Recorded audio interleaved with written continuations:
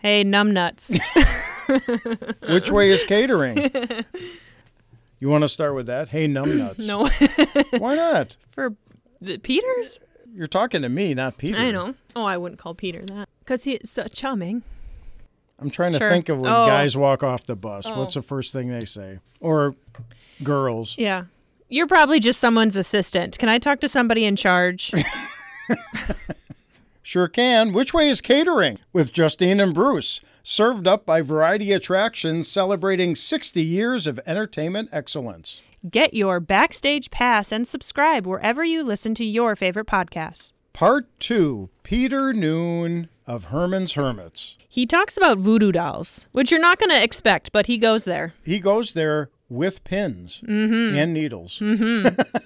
More talk about Elvis. Mm-hmm. And his stunt double. Peter's love for reading. He's an avid reader. Avid reader and a collector of first editions. Mm-hmm. He also talks more about Mick Jagger and the Stones. Talks about what he's been up to lately. All right, is your Backstage Pass ready? It's ready. Let's go.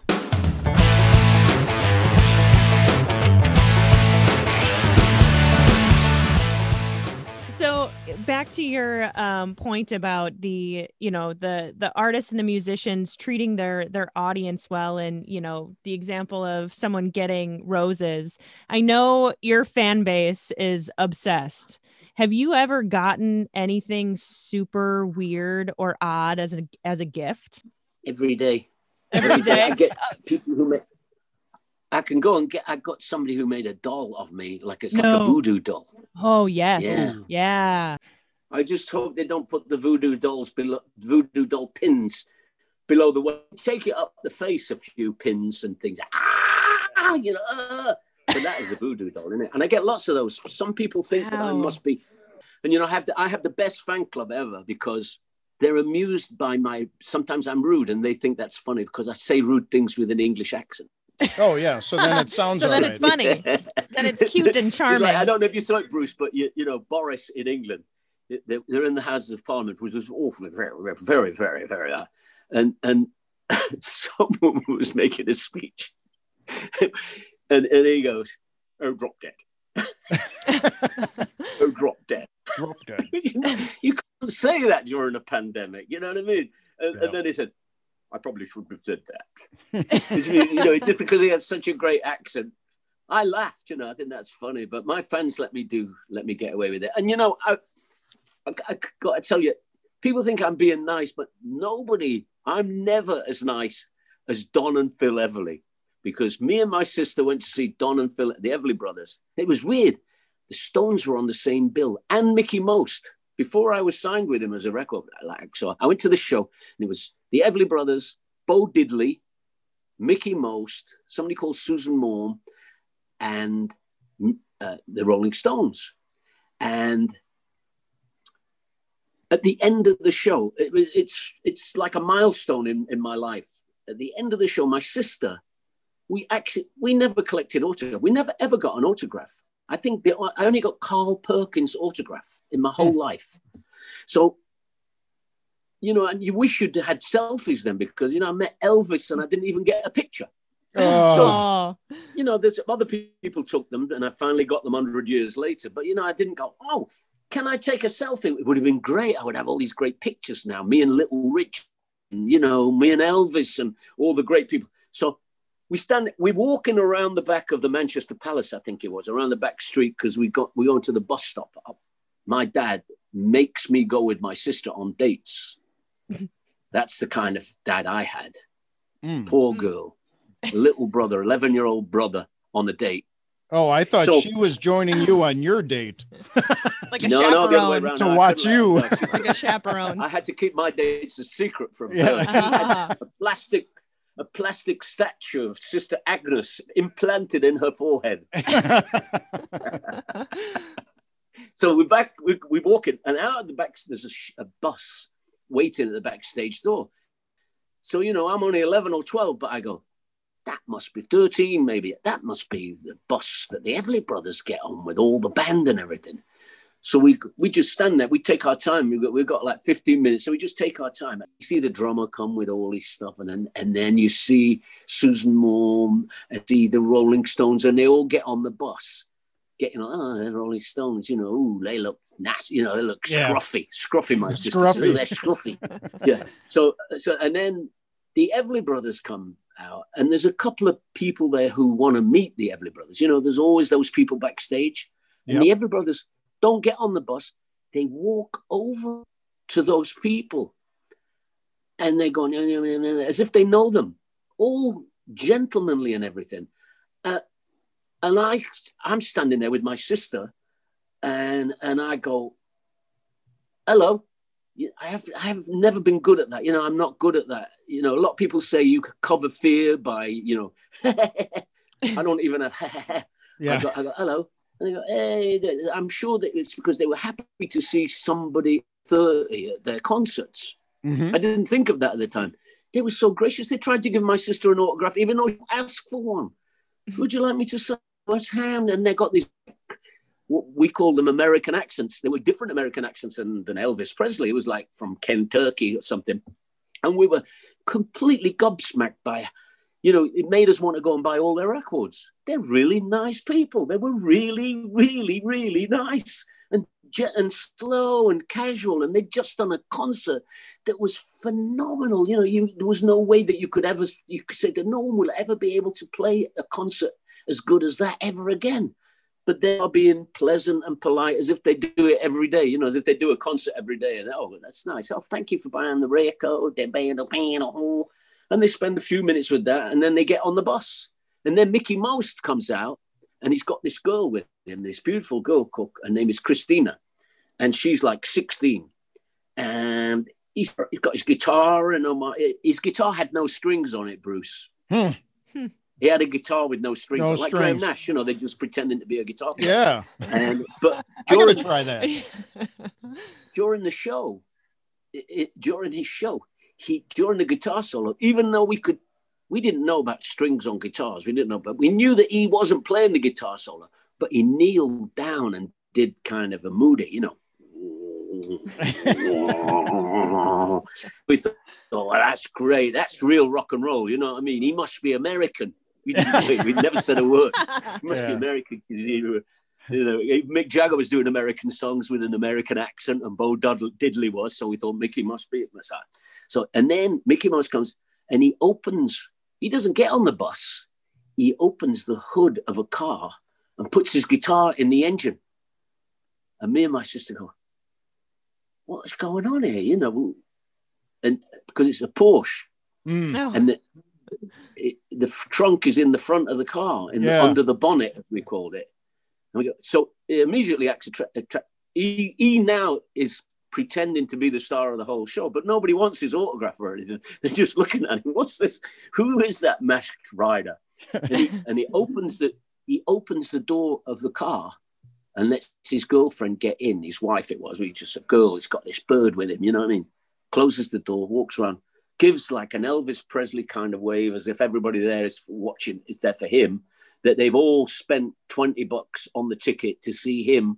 And he gets in the car and speeds off after the bus, you know what I mean? So I go, whoa, he'd be a good record producer. Yeah. Although I didn't even have a band there yet, you know. As I began my career and got further, more and more people, the more people I met who were my idols, the more they were fascinatingly gentlemanly with their audience.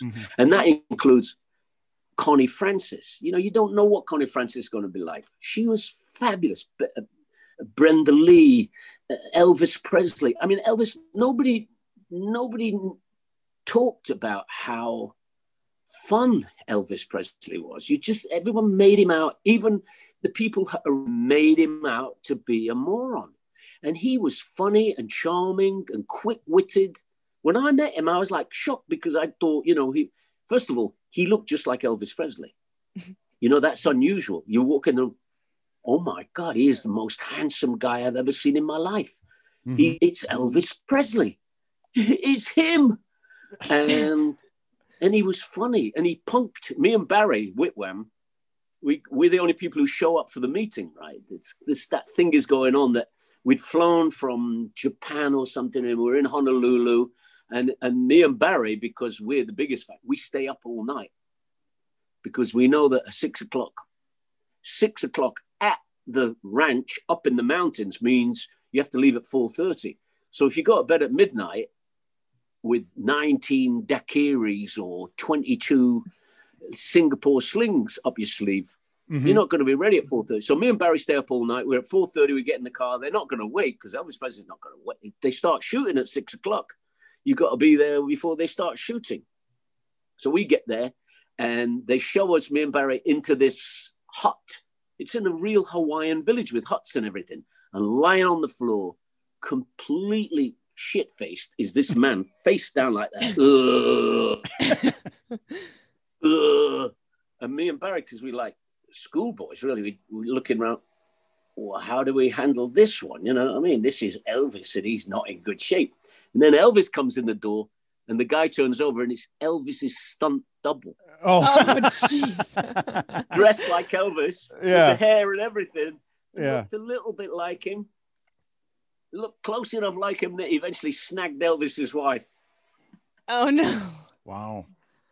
Oh, my goodness. His stunt double, you know. And Yeah. But you were saying, I think you were going down that road, is that I think when you met the Everly Brothers and just kind of saw how they handled themselves, that's how you are now. I mean, you talk to everybody that comes to your merch table, or you're walking down the fairgrounds and someone says hello. You're just like that. Well, I try to be. You know, I'm not 100%. Sometimes I say get out, get lost, or drop dead. Sometimes. But you know, it's not really that. I think I've got this. Luckily for me, I have this thing called gratitude, and it sort of worked for me because I think, like I said before, Bruce, and this is the weirdest thing, I think I am the audience as well as I am them. You know, I know how they react to me, and I know what they'll take home at the end of a meeting. Was he a jerk? You don't want that, because what show business is a load of. The key word in show business is you never want to disappoint anybody. You don't ever want to show up and be too fat, too drunk, too bad moodish, all the things that you could disappoint people. Like, even you can disappoint people by not doing their favorite song, even if you're sick to death of it. I saw Roy Orbison and I did a few dates with him. Some days it was really tough on him to sing Running Scared, but he still did it. Mm-hmm. And he never disappointed. He didn't feel that he'd done a good job on it because it's a pretty hard song to sing, and that guy was like, it's all tenor stuff, Italian tenor singing in a rock concert with a new drummer who you just met. So he never disappointed me. And I think I constantly live in that fear of disappointing people because I've been disappointed. I've been and seen some really, really good people who turned out to be not nice, and I have a radio show and I do some great fun things. Like I say, my mother told me that if I haven't got something nice to say about somebody, not to say anything at all. Mm-hmm. And then I play that record. Yeah. So speaking of that, was there, I'm sure there was, but out of all the people you met, was there somebody that you really wanted to meet that did kind of disappoint you? Not really, because, I have this great forgiving nature, where I put into the thing, well, maybe that was just a bad time. It was a bad time. I shouldn't have jumped in then when I jumped in, because sometimes after a show, you just, there's that minute after a show, I overcome, I think I mentioned it before. People overcome shy with massive amounts of talent. Mine is I walk into the room, hey, everybody, how you? That's my overcome shy. I could go in and go, oh. I know lots of people who cower in fear of crowds, who are famous, but they like the stage because they aren't close to the people. And they say to me when I ask them, how are you doing it? How are you doing with this? He said, I always like being 10 feet away from people. And, you know. Hey, Peter, you were social distancing before it was something. Exactly. But, you know, we remember the hermit thing I kind of had a reclusive moment there I remember in Brookmews North, I lived in this place, and Paul and George Harrison lived down the same street. And I had this stay in all day, and I would listen to records, and would be called reclusive. But, you know, I would go through periods as a teenager where I would want to read every book that I'd ever heard of that was supposed to be good. And I would lock myself up and not, because you needed, when fame is all over the place, you need to escape from fame. You know, have you noticed that people nowadays are not allowed the opportunity to escape from fame? You go out I'd like to go to the supermarket and there's 100 people out waiting for you there. You know, we got that royal couple here who live in a village. And people, I ignore them when I see them. I turn the other way because I think that's probably the best thing. You know, they don't have a psychedelic Rolls Royce, so that means they leave them alone. And luckily, when it was necessary for me to think inwards, and I was always able to lock myself up, and you know, I wanted to impress everybody by Atlas Shrugged and the Lermontovs and the Diary of a Madman and all that. And when I was a kid, I got all that. I ingested all that interesting stuff that's nothing to do with music and nothing to do with my personality. I don't fit in any of it. I did like Diary of a Madman, though. I thought that was pretty good. I talked to my dog as well, but the dog hasn't spoken back to me yet. Not yet, anyways. I was going to ask you, Peter. So when you're at venues, I mean, you've played so many places around the entire globe. Do you have one specific location that stands out that you absolutely loved? And what was it? You know, I don't have a specific one. Everyone is. I say to my modern musicians, the ones who are with me today. We played here before, but every gig is totally unique. There aren't two the same. It won't be the same sound. It won't be the same people. It won't be the same set list. And to cover myself, to make that not happen, is I banned the set list theory. I shout out the songs and you better be ready, so that they're constant. And you know, consternation reads to the audience as enthusiasm. Like, what is he going to do? And the great thing is that because I don't know what I'm going to do, I have to think about it quickly, which makes it look like it's energetic. And usually what I do is I kind of read the audience a little bit, and I see that there's family, like over there on the left, there's this family with there's a teenage girl and a teenage boy and a mum and dad, and that could be grandma over there sitting. I wonder if she's with them. And it doesn't take me long to sort of read it. And I go, well, those kids must think we're the most boring thing they've ever seen in their life. So let's do something completely different, you know? Mm-hmm. And then they'll go, oh, that's why grandma likes him. Do you know what I mean? And it's, you know, I don't think I'm a musician. I think I'm an entertainer. And it's like Jerry Marsden once said to me, we're on the plane. I think we were probably coming to America. And we're sitting on the plane and they give us a card. You know, when you travel overseas, they give you a card. So we're coming from England and we're going to Australia or America or somewhere. And on the form, it says occupation. And I say, because I'm a kid, you know, I've been around the world already, but I'm still a kid. And I think that people who are older than me are smarter than me. You know, that thing when you're a kid, you think, oh, he's 21, he must know all about this. So I could say to Jerry, you know, what do you put for occupation? He said, musician. I said, but, you know, if you put musician, they want to shine the torch and they take you in the back room and feel you all over and everything. What else? I don't want to put musician. He says, well, you're not a musician anyway. You're an entertainer. The musicians stand behind you. I put entertainer. Really, it was the first time. Until then, I'd always written out as a musician because the singer in the band is still a musician. And I'm in the musicians union, but now you're an entertainer. So I put entertainer. And from then on, I go, well, I'm not really a musician. They're the musicians. I'm just an entertainer. I can get out in front and I can be inventive. And I try to come up with different ideas. And I, as you know, I research every gig I ever do. I was like, it's pathetic, really. Like an actor, I try to get inside it. And so, like when I play in West Allis, I know all the names of all the villages around here. I know the name of the bank that's through, and that's part of my day every day when I'm on the road. And that's what I miss right now, having things to work on. Yeah. So Peter, away from the music side, you being an entertainer, Peter Noone himself, now you're kind of a car guy, correct? Well, yeah, I have been. I've grown out of it, because now the cars that I want are more expensive than I can afford. Once upon a time, you were a pop star and you just bought all the things that and your business manager would find a way for you to pay them on the next tour.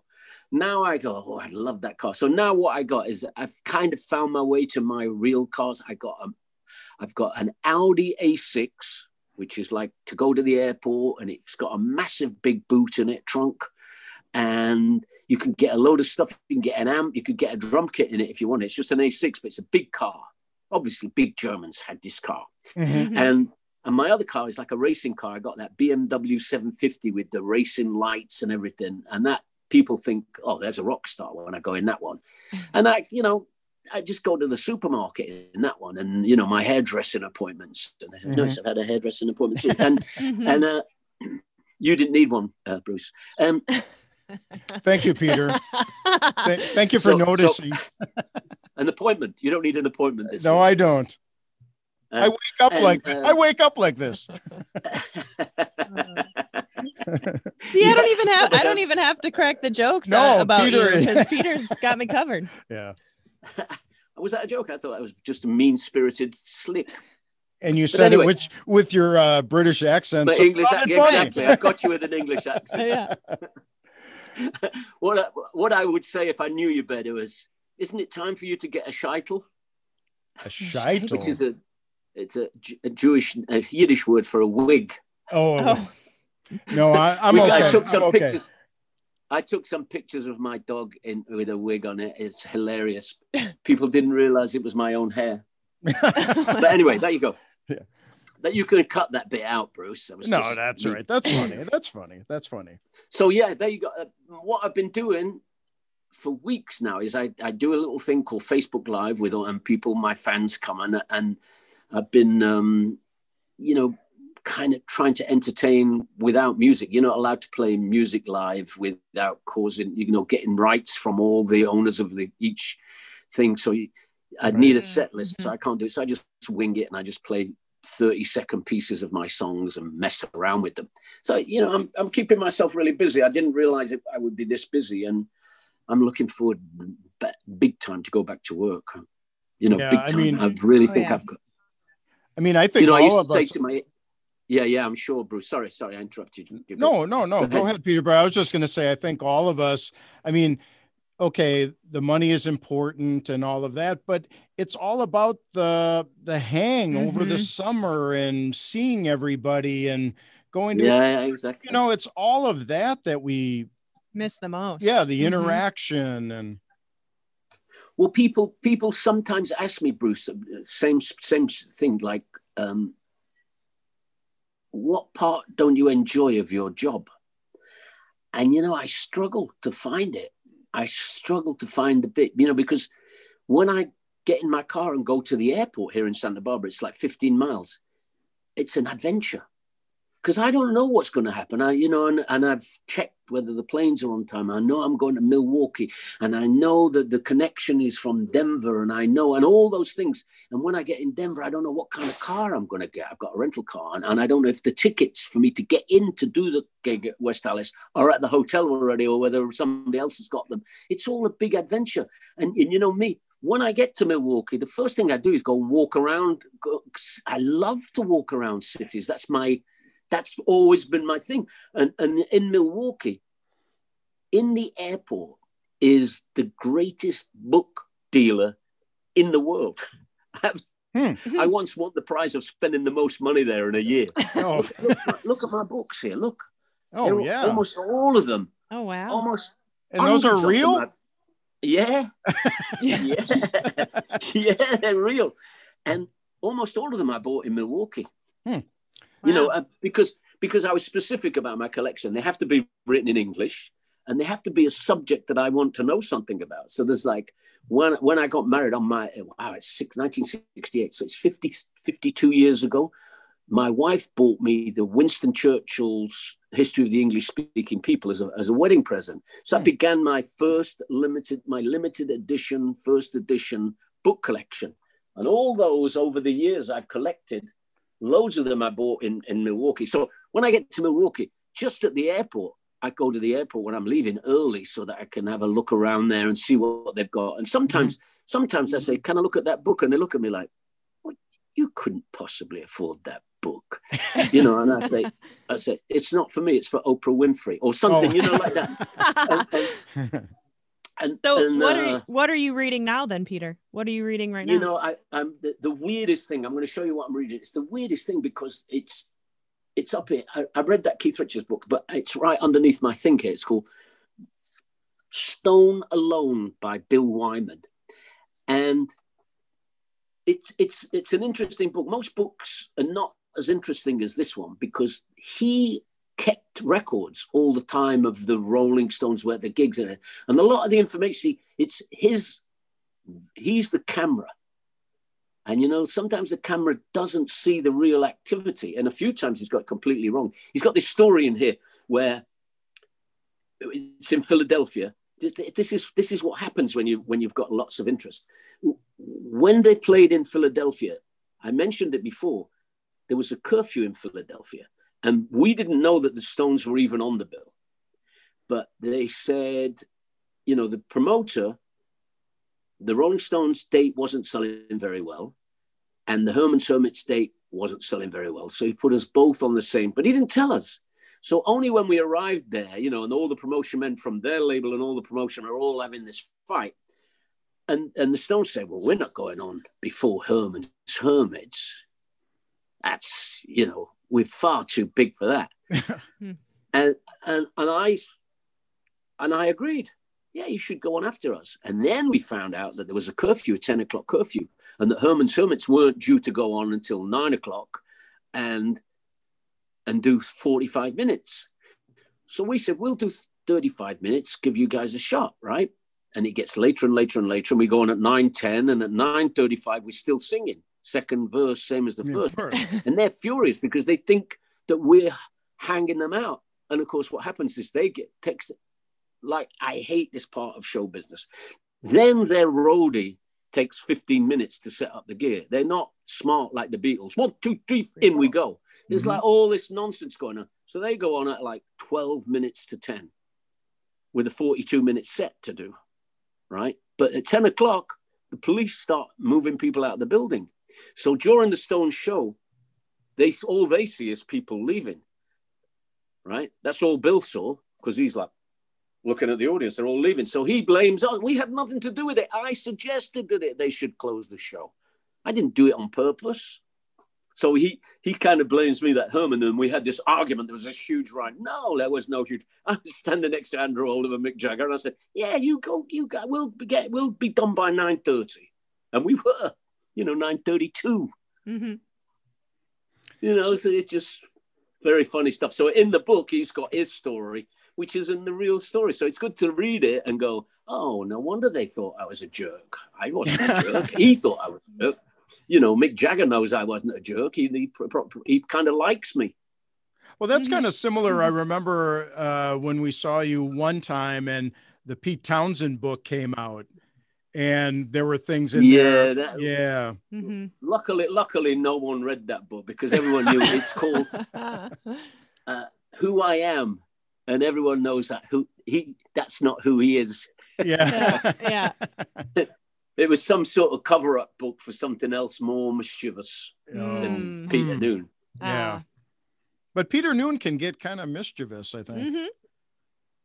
Yeah. Nothing for that. You just wonder where people come up with this stuff, and I don't know. He's a nice guy. I don't know why he would do that. But I also wrote that this is a great book. Hey, look, I read this one, which is quite fascinating. Somebody told me to get this, and I got the autographed copy Look, the autograph, it's called Great Singers on Great Singing. And what I realized is all these great singers, when they give you a tip, because they're great singers, you would believe it. You go, Pavarotti's tip is you take a piece of the carpet and you burn it in olive oil in the kitchen for an hour and gargle with it. You become a great singer. All their tips are about how to protect your voice from trouble. Right. Me, we got lessons. We both did this musical and we had to sing kind of sort of light opera. And we got a woman giving us lessons. And, you know, it completely changed my life because I didn't know how to sing. I thought, well, I've sold 60 million records. You can't give me a lesson on how to sing. And this one was there to protect our voice so that you can do 100 gigs a year and not get hurt. And before I would do 10 and I'd be like, I can't sing anymore. Taught me. She said, it's a great thing because me and Belushi were not the brides. We weren't trainable. And kind of lack of humility, you know, did not having an ability to listen and learn. Mm-hmm. So we were definitely not humble. And she said, you know, if you were a pitcher and Tommy Lasorda said, get out there. And Tommy Lasorda was the LA Dodgers guy. Mm-hmm.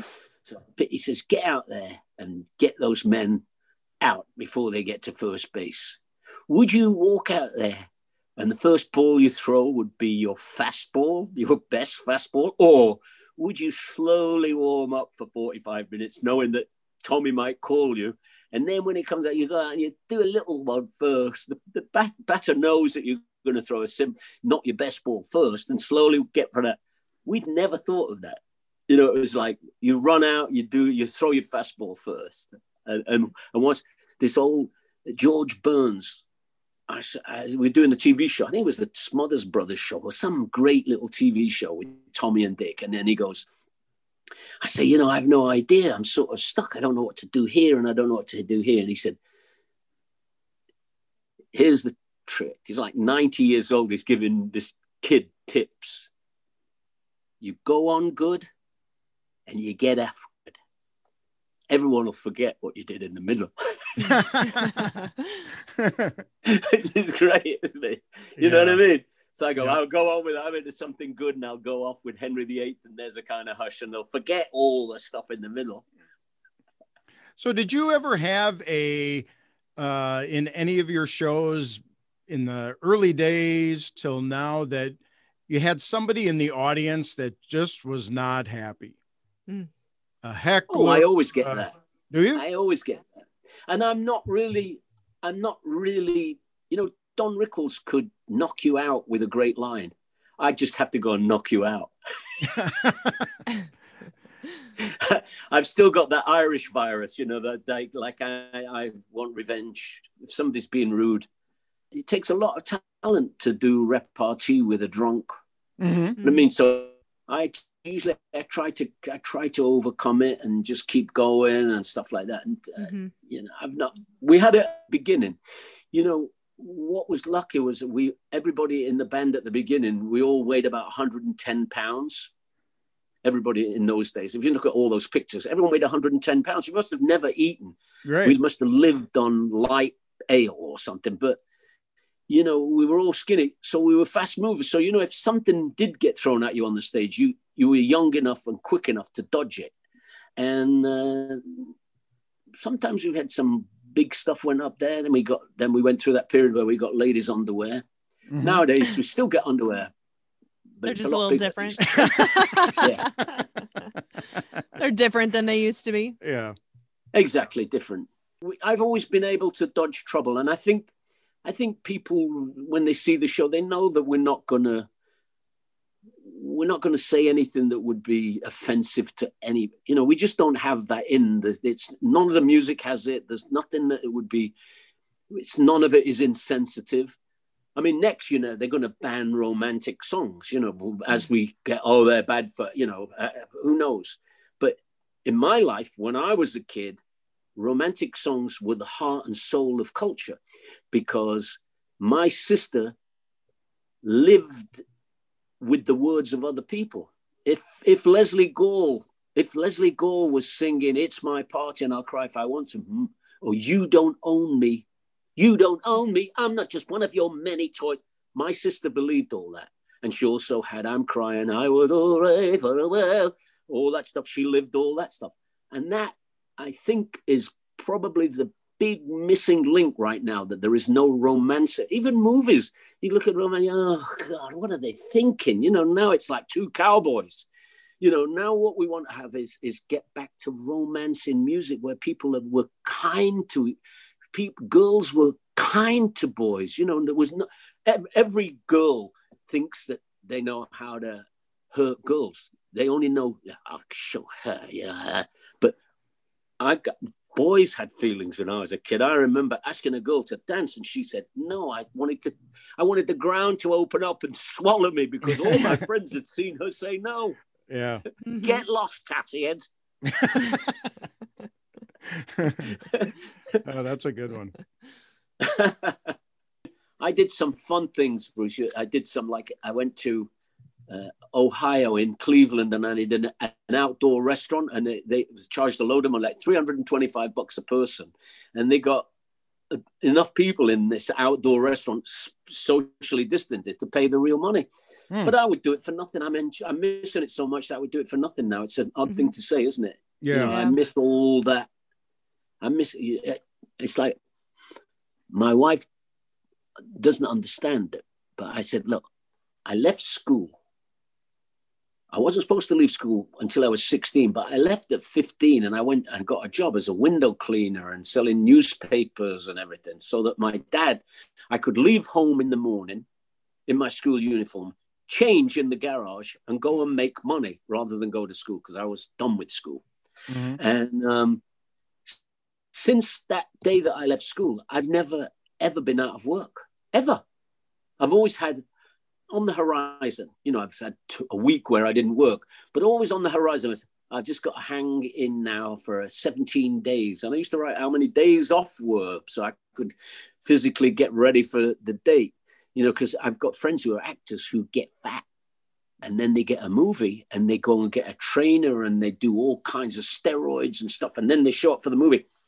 110 pounds. Yeah. I don't do that. I go walk a little bit faster, and I've got a bike, you know, one of those bike things. But I don't have any reason to do that. I just do it because, you know, maybe somebody will open up some kind of event. I did a private party. I did a private party for the Hard Rock Cafe in Tampa. And they just had a high rollers thing, and there was a room with a massive ballroom with tables of two, all far apart. Really hard for my show, but it was probably one of the best shows I ever did in my life. You know, because it was the fear factor. It was just me and Vance. Oh, you know, just the guitar. So it's a massive amount of fear involved in that, because he does know every song ever written. He just knows them all. So I had to have a set list for that. And then halfway through, I realized these songs are not going to work with this lot. This is more, they're going, who is he?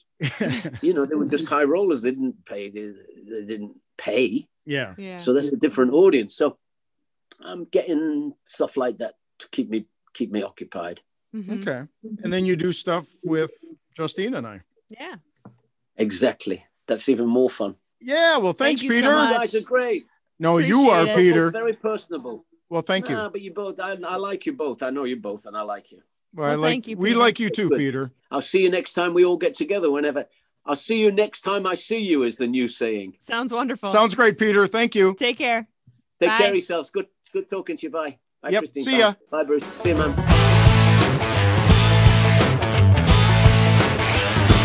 Thanks for joining us backstage, and visit Justine and I at VarietyAttractions.com.